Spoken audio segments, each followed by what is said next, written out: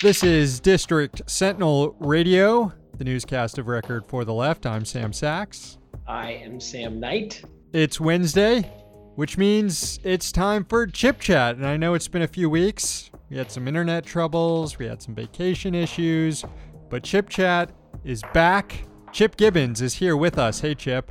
I would just like to clarify that my internet is just fine. I have not gone on any vacations. That's true. None of the issues related to the Chip Chat hiatus are on Chip Chat. I take half responsibility. I don't even think Sam Knight should take responsibility. We were allowed to go on vacation, but the internet issue was on my end, and it's not really my fault. It's Comcast's fault, as has been addressed on a prior podcast. But oh yeah, I had my old apartment. I had terrible luck with Comcast. They kept coming over, and they could never set the internet up. And finally, one guy was like, "Well, there's no internet in this building," and it's like, "No, that's actually not true. Everyone else has internet, but me. Do not tell me you're putting in a work order for the whole building." Yeah, I had to. We'll add this to the list of grievances when. Interestingly enough, the problem was finally solved when they stopped trying to use the modem I had purchased for myself and put in the modem that that you had to rent from them, and then the internet magically worked. Yeah, proprietary. That no one could explain why that was, and like the modem was like approved for like Comcast use at like Xfinity approved on the box. Yeah, I was told something similar in the sense I moved into a new building and was informed that I'm the only unit in the entire building that wasn't wired for Comcast. But that's all in the past now. It's been resolved. We're back doing Chip Chat. With Xfinity, is it ever really resolved? True. Good point. I did a Skype interview earlier for Means Morning News, and I had pretty shitty internet connection, so maybe it hasn't been fully resolved, but just going to keep plugging away. Anyways, if this is your first time... We will add this to the list of grievances when we eventually nationalize these telecoms firms and strip the executives of their personal assets. Yeah, we'll add it to the agenda of the Truth and Reconciliation committees with the internet service providers. Mark Maron will be on that committee, I think. Anyway, if you're old Twitter jokes for you. If you're first tuning in to Chip Chat, Chip is an esteemed journalist. He's also the policy director over at Defending Rights and Dissent, though he speaks only on his own behalf for this segment once a week, Chip Chat. And it's a good thing we're doing it because we're in the midst of a pretty important developing story in terms of the Julian Assange extradition trial going on in London, which we're going to dive into here in just a second. But first, some sad news since we last had Chip Chat, and that is that a tireless activist, inspiring guy here in Washington, D.C., Kevin Zeese passed away suddenly last week, and I know he was a friend of yours, Chip, and I figured we'd just start by talking about that a little bit. Yeah, I knew Kevin Zeese. It feels weird to put that in the past tense. I knew Kevin Zeese for 14 years. I first met him in February of 2006. He was running for Senate in Maryland with the backing of both the Green and the Libertarian Party. He almost did not get the Libertarian Party endorsement because of his support for single-payer health care. It was sort of a bizarre thing. I'm not going to dwell on that. But he had a really long life of activism. He started out doing drug policy reform. He was a supporter of ending the drug war and legalizing, drugs, which is a common sense position. But, in the 1980s and 90s, that was a really difficult and hard position to take. He used to tell me this story of how he went on the Geraldo Rivera show, and the show started unbeknownst with him with like a recording of like Geraldo going on like a SWAT raid to like kick down someone's doors. And he was just so disgusted with, turning these people having their lives ruined into a television spectacle. Geraldo also demanded all of the panelists and the audience take drug tests. Kevin refused, as is the ACLU person.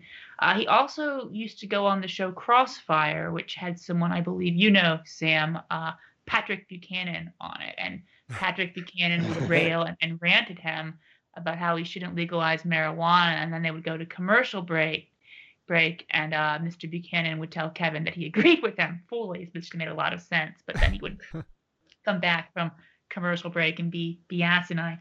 But after the Iraq War, Kevin got very involved in anti-war stuff, which is what I think most of you probably, if you know him for. He was one of the embassy protectors who stayed inside the Venezuelan embassy with the permission of the Venezuelan government to prevent this illegal seizure of it in violation of international law. He had done a lot of things like that. In early 2011, he was telling me about his plan to stage this protest model after Tahrir Square and the Indignados movement in Spain, an occupation in Washington, D.C. And sometime after that, Adbusters put out their call for occupying Wall Street, and the two sort of coalesced somewhat, although not always easily. And, he had the idea, early on of staging an occupation-style protest against sort of the corporate dominance and income inequality and endless wars. He was involved in some sort of camp out to protect net neutrality. He was one of the Baucus 8. I don't know if anyone even remembers this anymore, but when in the process leading up to the Affordable Care Act, they had these big sort of broad healthcare roundtables where all ideas were on the table except for one idea, and that was single payer. John Conyers wasn't invited to the White House roundtable. No single payer advocates were allowed to testify before the Senate Finance Committee's roundtable on healthcare. So a number of activists, including Kevin, got arrested during that. And, the issues that I worked closely with him a lot on were with Chelsea Manning, the whistleblower, Julian Assange. My coworker, Sue Udry, hosted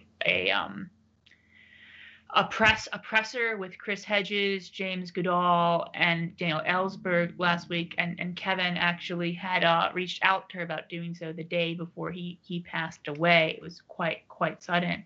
And on a personal note, Kevin was the first person to publish my writing. He was very supportive of me pitching to Counterpunch and Truth Out.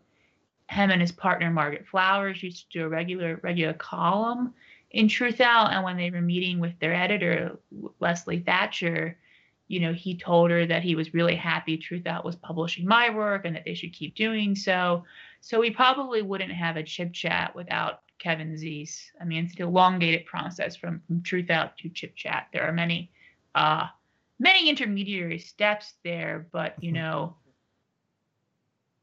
it's a tremendous loss on a personal level because he was, one of the first people to really be supportive of my work as a writer.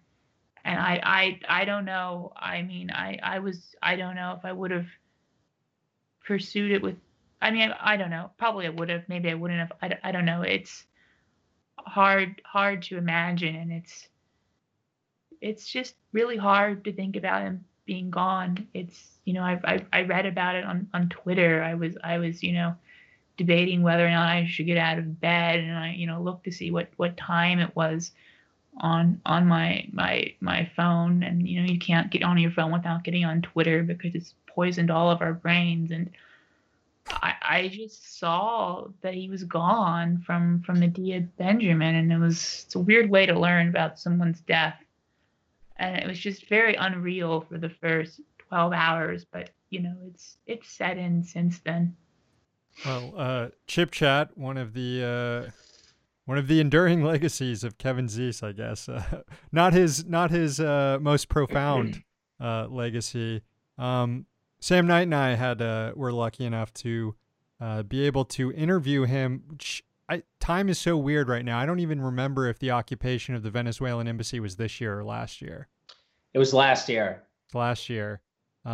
We interviewed him and Margaret Flowers as they were occupying the embassy. We were standing on the street shouting up to them questions. I believe I was there. Yeah, we saw you there, Chip. We did a little segment with you. Donald Bornstein was there with us recording. I'm not sure if that ever made it to air or anything. I think we were doing it for Means somewhere TV. in the bowels of Means TV. Yeah.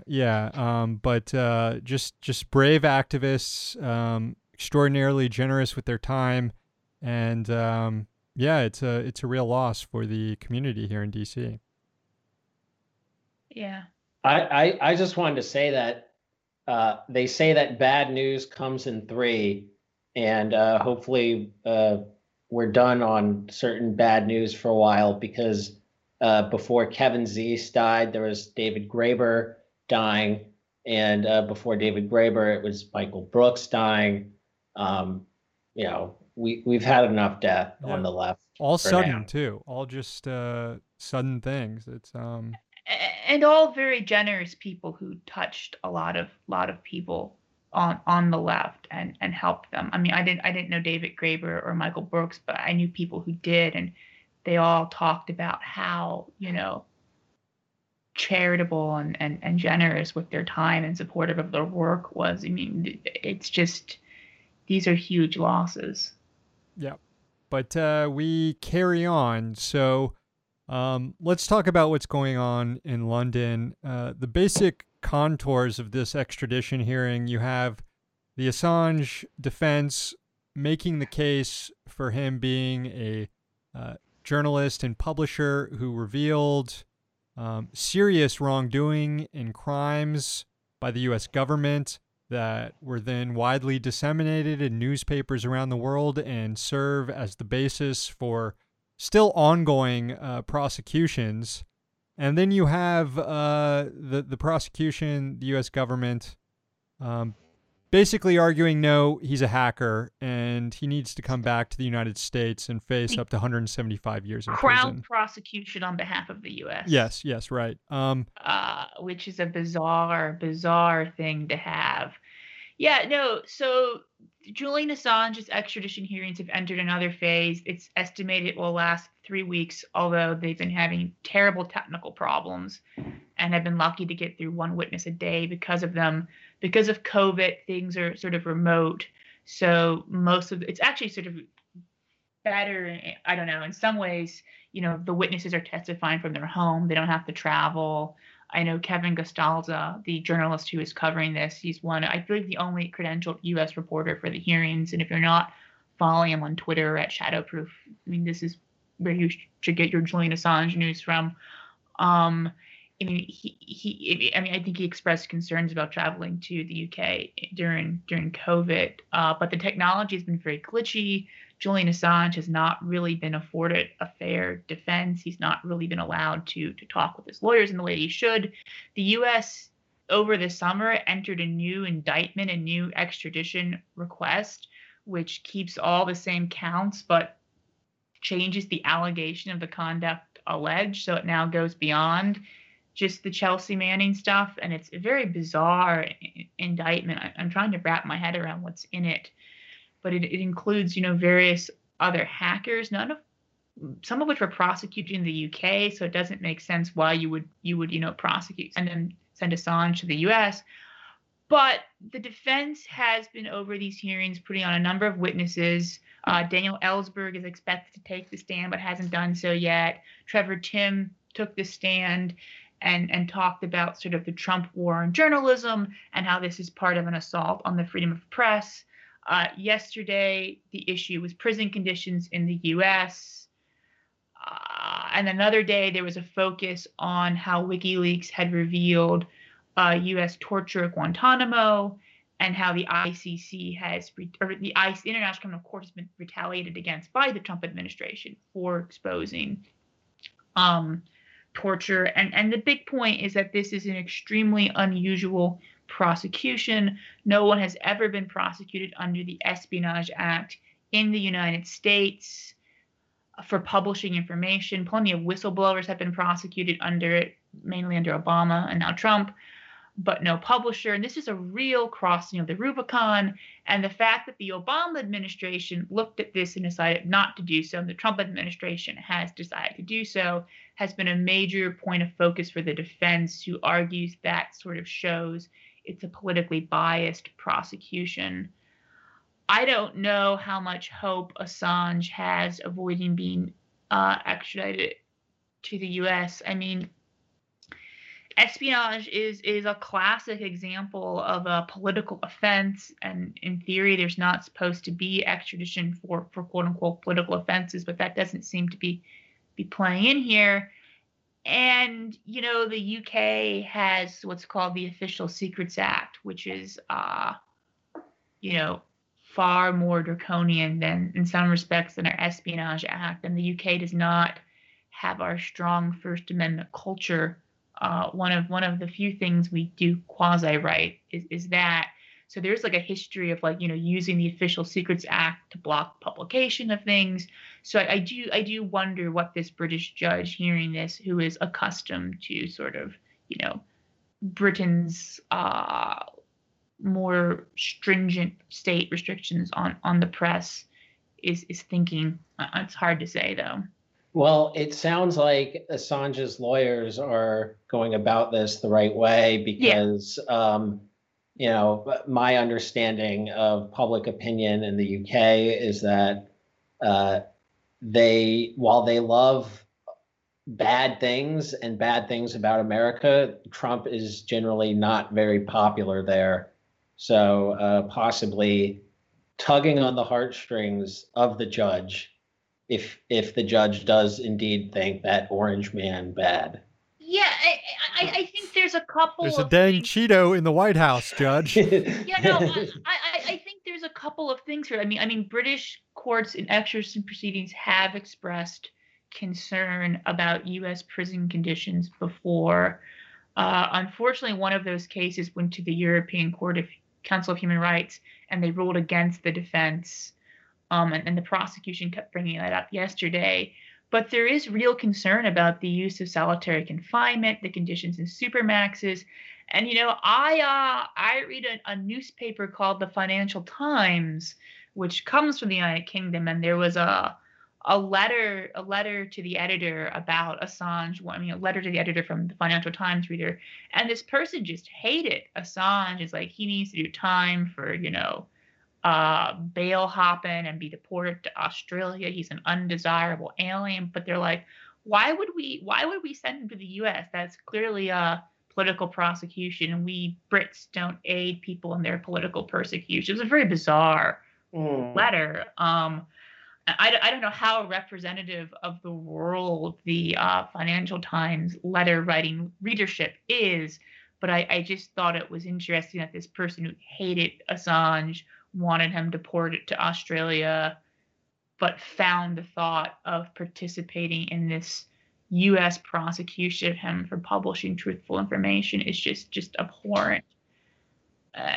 In a weird way, if you're sort of a conservative British nationalist type, I could see you being very upset by this. Brexit was supposedly about sovereignty, but no sovereign nation would participate in the extradition of Julian Assange, right? There's a lobbying effort underway to try and convince Trump to pardon Assange, which seems to forget that, as you mentioned, this is the administration that restarted these proceedings against Assange. The Obama administration, concerned for the one and only time about the precedent it would set for journalism to go after Assange and try to extradite him to face charges in the U.S., the Trump administration just was completely unconcerned by that and has gone full force to trying to extradite Assange. Is there... I don't want to attack people who are making the effort to free Assange, but is trying to put pressure on the Trump administration the correct way to go about this, considering that it is Trump's Department of Justice? It's not like an issue where Obama's Department of Justice prosecuted Assange and he's now in prison and a future administration's looking at that and trying to rectify it. This is the current administration that's prosecuting Assange, and it seems hard to believe that in the next 7 weeks before the election, they're going to suddenly reverse course and pardon him. I think a Trump pardon of Assange is extremely unlikely. I still think it's worth trying. I mean, Bill Barr is adamantly opposed to pardoning Assange. I imagine other sort of ghoulish people around him are, but Trump is a very sort of erratic man and can make these sorts of highly sort of personalized decisions. I don't fault anyone who is trying to persuade, Trump to pardon Assange or pardon Snowden or pardon John Kiriakou, pardon Reality Winner. Sometimes people taking on some of those causes have tried to appeal to Trump in a way that under other circumstances I would find kind of unpalatable. But I do think this is an ends justifies the means situation. And, Donald Trump is the president of the United States. I don't like that fact. He is the one who could end all of this today with a pardon. If he does that, good for him. I hope he does. He says he hates the deep state. I don't think he knows what that is. I don't think the QAnon people. I was listening to these QAnon people talk about the deep state, and they're like, it's Congress, it's the governor, it's the mayor, and it's like, no, those are very much the non-deep state, right? The people you elect and are facing the public. Like, whole point of the deep state is that it's not those people. If I had 15 minutes to talk to Donald Trump, I might try this. Certainly would talk to him about reining in the FBI. I don't think it's going to do any of those things. I don't think it's a good person. I don't think his interest is good. But if you get in a room with the most powerful person in the world and they're an erratic person who makes whim decisions, I say go for it. I know some people are going to disagree with that, but I really think that, saving Assange, saving Snowden, I think it calls for a lot of extraordinary measures. Yeah, it seems like the strategy is that the Trump administration is the only game in town here, and to a certain extent they are, because that's the one that's in power and holds all the cards, but we are very close to an election, and not to weigh in on who's going to win that election, because I have no idea, and I'm not even 100% sure there's going to be an actual legitimate election. But if Joe Biden were to be elected, he's not going to pardon anyone. Well, sure, I would not bet my money that he would pardon Assange either. But I'm wondering if the odds improve slightly. I mean, we did see Barack Obama commute Chelsea Manning's sentence on his way out of office, even though he was responsible for a lot of the torture that was implemented on Chelsea. That maybe I guess there's no good options among either party when it comes to the Assange question. I feel like, what, I'm not going to speculate on who I think is more likely to pardon Assange and Snowden, Trump or Biden. It's both a very narrow chance. Yeah.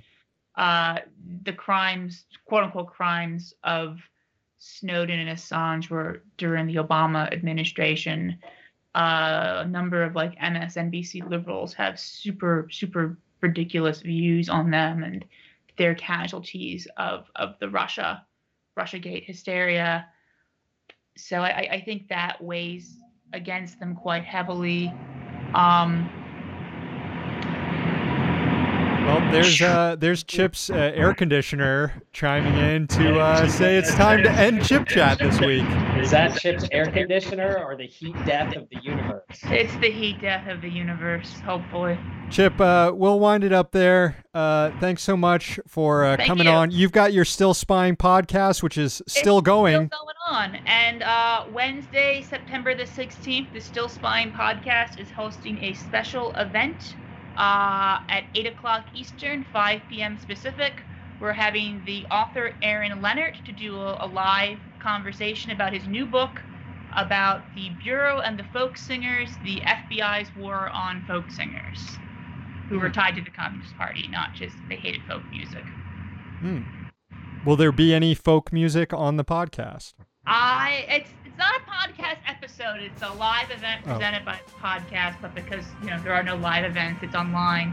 I don't think so, but if you go to rightsanddissent.org, you can get the information about how to join this exciting event. And you can follow Chip on Twitter at ChipGibbons89. We'll do this again next week. I hope so, unless Xfinity and the air conditioner conspire against us.